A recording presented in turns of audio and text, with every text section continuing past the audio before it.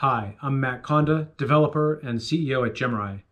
In today's Security Culture Tidbit, I want to talk to you about injection. Injection happens when user-controlled data gets treated as code. This could be in SQL injection, where the user data gets treated as part of a query and changes the structure of the query, and in turn, what gets executed against the database. In order to prevent SQL injection, we use parameterized queries, which prevent that from happening. You can also use code review to review any place where strings are being concatenated to look at whether the queries are dangerous. One thing to watch out for are homegrown ORM solutions. These tend to be introduced SQL injection. Injection can also be OS command injection, where the attacker injects a command that will run on the operating system, such as ls or user add.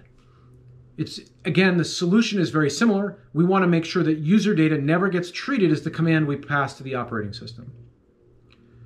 We can code review for injection by looking for terms like system, exec, runtime exec, popen, read string. Code review is a very effective way to find injection and SQL injection. Static analysis can also help you identify cases where there may be injection in your tool. That was today's Security Culture Tidbit. Have a great day. MK out.